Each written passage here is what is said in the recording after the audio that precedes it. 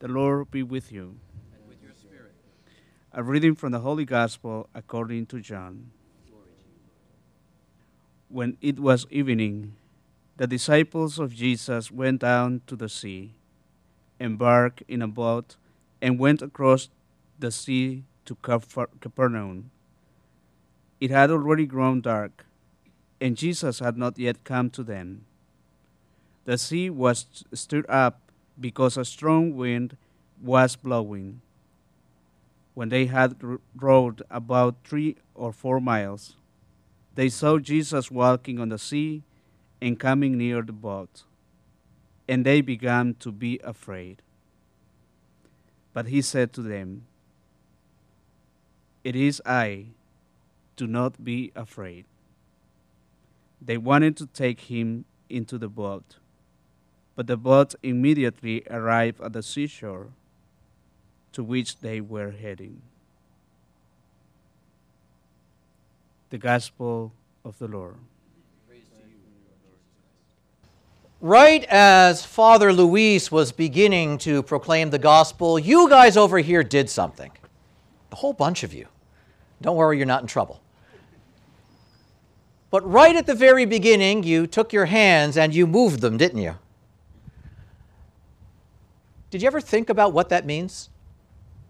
Or do you just do it because that's what you do in church? You didn't know I'd be asking you so many questions, did you? So let's just pause right there with that.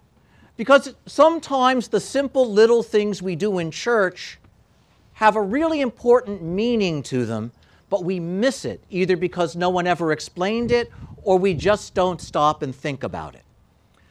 But something happens at Mass when Father's going to read the gospel, and not just Father Luis, Father Marvin, or me, or any priest reading the gospel, it always happens the same way. The one who reads the gospel greets the people, he announces the gospel, and then we all take our hands and we mark ourselves with our hands. Every single time. Before Father can read the words, he has to do it. Before we can hear the words, we have to do that too. And note what the church is saying there. In that little gesture which passes so quickly, the church is saying there's something about how we have to relate to the Word of God here. And it's important enough that we do it every time. And so that we're all clear, at that moment, we take our hand and we make a sign of the cross on our forehead. And then we continue and we make a sign of the cross over our lips. And then we make a sign of the cross over our hearts. So it's 3 little crosses: the forehead, the lips, and the heart. You know, it really is amazing what you see from the front, because sometimes you see somebody who says, "I know I got to do something, but I'm not sure what," and the hand gestures can be really incredible. We make circles, we make big crosses, and that's cool. That's wonderful because it indicates, I know I need to do something and I want to try. But these gestures have a hidden meaning, so let's just talk about them at first. Does anybody here have trouble paying attention? Does anybody here find themselves forgetting what they're supposed to do? Does anybody here have trouble concentrating? Does anybody here have a mind that wanders? You guys are honest. The grown-ups aren't putting their hands up, but they're just as bad as the rest of us. That's what that first signing is for. And so with it is a prayer. I want the words of the gospel to remain in my mind. Because all too often we hear things and then we forget them right away. Or we hear things that are important and we never stop to think about them or try to understand them. And so we mark ourselves with the cross, but we do so because we know I have a hard time paying attention. And so I need the Lord's grace to help me open my mind to His Word and to help me remember. Then we take our hands and we mark our lips.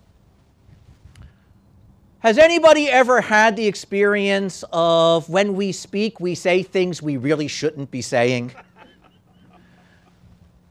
Have we ever had the experience of knowing I should tell the truth, but the lie is so much easier? Have we ever had the experience of being mad or frustrated and we've just hurt somebody by what we said? It happens, doesn't it? Because it's easy to say the bad word. It's easy to say the wrong word. It's easy to say the negative word. And a lot of times it's really hard to say the good word. And so we recognize that the words we hear, we're also supposed to share, but we need help speaking the good word. And so again, we ask God to help us with that. May your word remain in my mind. May your word begin to speak through me. Note how simple that is. But it also means that we don't just show up to church to listen to the gospel for the sake of hearing stuff.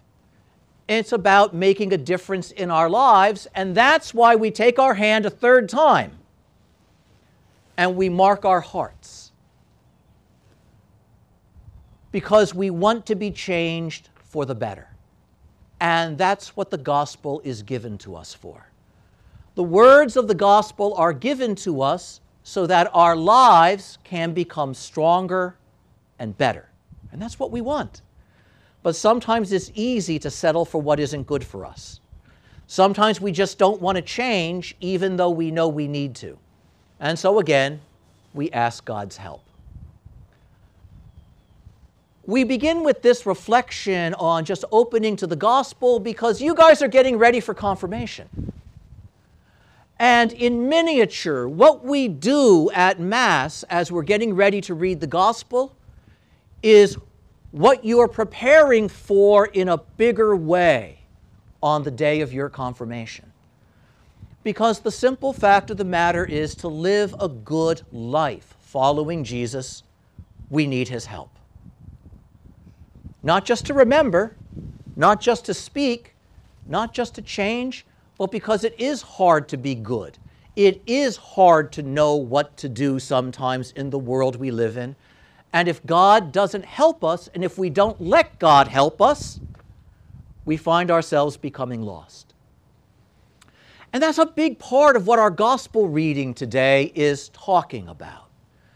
This short and beautiful reading of a boat ride. It's an odd story. The disciples are on the shore, and they know Jesus wants to go to the other side of the Sea of Galilee. They know they're supposed to go there, but Jesus isn't with them. Jesus is someplace else. He's up on a mountain where he went away to pray, and Jesus hasn't come back down the mountain to be with them. And so the disciples wait, and they look at one another, wondering what they should do, but they do know they have to get to the other side. Has anybody here ever had the experience of knowing that you need to do something, but you feel alone? And there's no one there to encourage you. And you know you need to do it, but it would be so much easier if someone was there to help you. Someone was there to encourage you. Someone was there even to say, yes, you're right, go ahead. This is what the disciples in this story are dealing with. They know they need to do something, but they really want Jesus to be with them so that they know they're right. But he's not there. And so the story begins with a very important element of what it is to follow Jesus sometimes. One of the reasons Jesus teaches us is so that we know what is right and we know what we need to do so that we can just go ahead and do it. And that's the beautiful thing here. The disciples know they don't have the experience that Jesus is standing here saying, go right ahead. You know, sometimes people will make the mistake, I'm praying for guidance, and I'm not hearing anything, therefore I don't move. And sometimes the Lord isn't going to speak to us the way we want because he says, you already know what you need to do. And so I need you to get up and do it. And so finally the disciples get in the boat and they begin moving because they know they need to do that. And so they go out on those deep waters and it's dark. And in Scripture, when we hear those words, there's always a symbol behind them. Because sometimes we're uncertain about what the way forward is. Sometimes taking a chance to trust God when we don't know how it's going to turn out is like stepping out in the dark. We're not sure we can see where we're going. But they know they need to move, and so they do. So they row out into the deep waters, a couple miles in the dark. And there's no one there saying, you're going the right way, guys. They just know they have to keep moving forward. And so they do. And it's as they're moving forward, doing what they know Jesus wants them to do, that Jesus comes to them. This is the cool thing about the story. Jesus isn't there on the shore to start them off with the boat. Jesus trusts them to get the boat moving. Jesus isn't there to point out the direction because he knows that they know where they're going. And so he wants them to go and do it. He wants them to move. But when they start moving, then Jesus meets them in the movement. That's the way discipleship works a lot of the time. The Lord gives us what we need to get started, and he wants us to get started. Then after we're moving in the direction we know we need to go, he comes. But he comes to the disciples in a way that they've never seen him before. They've seen Jesus on land. They've seen Jesus in the house. They've seen Jesus in all kinds of ways, but they never saw Jesus standing on top of the water before. They've never seen anybody do that. And as much as they thought they knew Jesus before, now they get to know Jesus in a deeper way, a fuller way, a better way. When they put out over those waters and Jesus walks across the water, Jesus is different for them now. And if they just had Jesus on the shore the way they knew him before, it wouldn't be the same. It wouldn't be as good. It would still be Jesus, but their hearts wouldn't know. And so they're surprised because here they are and no one can help me out where I am. And Jesus shows up where no one else can get to. And they experience him there as their life is moving forward. It's a really remarkable and beautiful moment. All of a sudden now, because Jesus was quiet and distant at the beginning, when he does show up, those disciples who were trying to do the right get to know him better than they ever could have if they just stayed on the shore. And then something really amazing happens. They're saying, Jesus, get in the boat with us.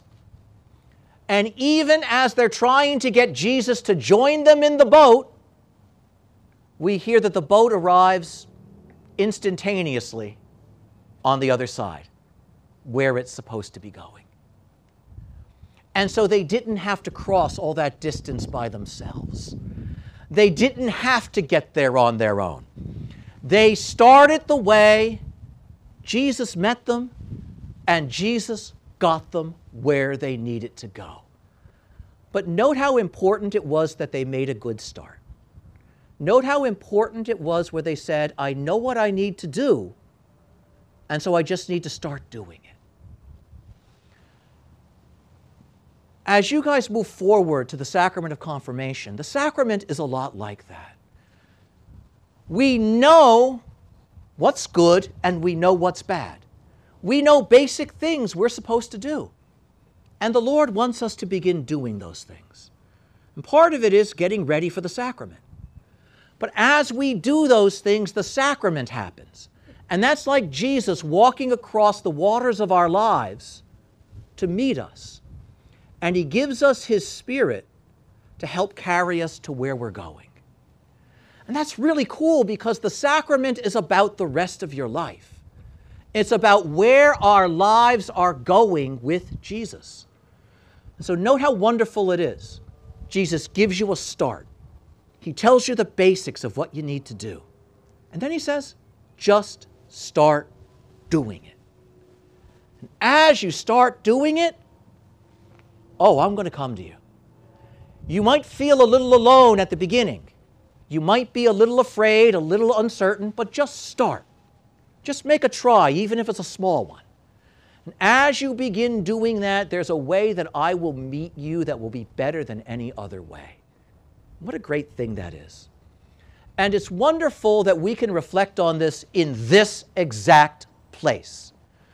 Because the sea, the Atlantic Ocean, is just over there. And we are like those disciples in the boat. And on top of the rock, look who's there. Our Lady holding Jesus. And note that he looks out toward the sea. Because Jesus always has his eyes out toward the sea. Because he wants to bring those who are moving on it back home with him. And so we sit this way because the Lord is here to help us move forward with our lives to where he wants us to go. And just like in the story, something else is going to happen, just a little different. There's no water right here for Jesus to be standing on. Oh, but in just a few minutes, Jesus, who walked on the water that day, he's going to be right here. He's going to be right here. And the neat thing is, the disciples didn't get this. They saw Jesus come to them. They wanted Jesus to come into the boat with them, but Jesus got them where they were going right away. But note what's going to happen here. Jesus is coming down right here to where we are. He's not walking across water, but he steps right out of heaven to be with you here. And whether you felt his presence or not earlier today, that doesn't matter because he's going to be here in a couple minutes. Right here for you. Just like he showed up for those apostles.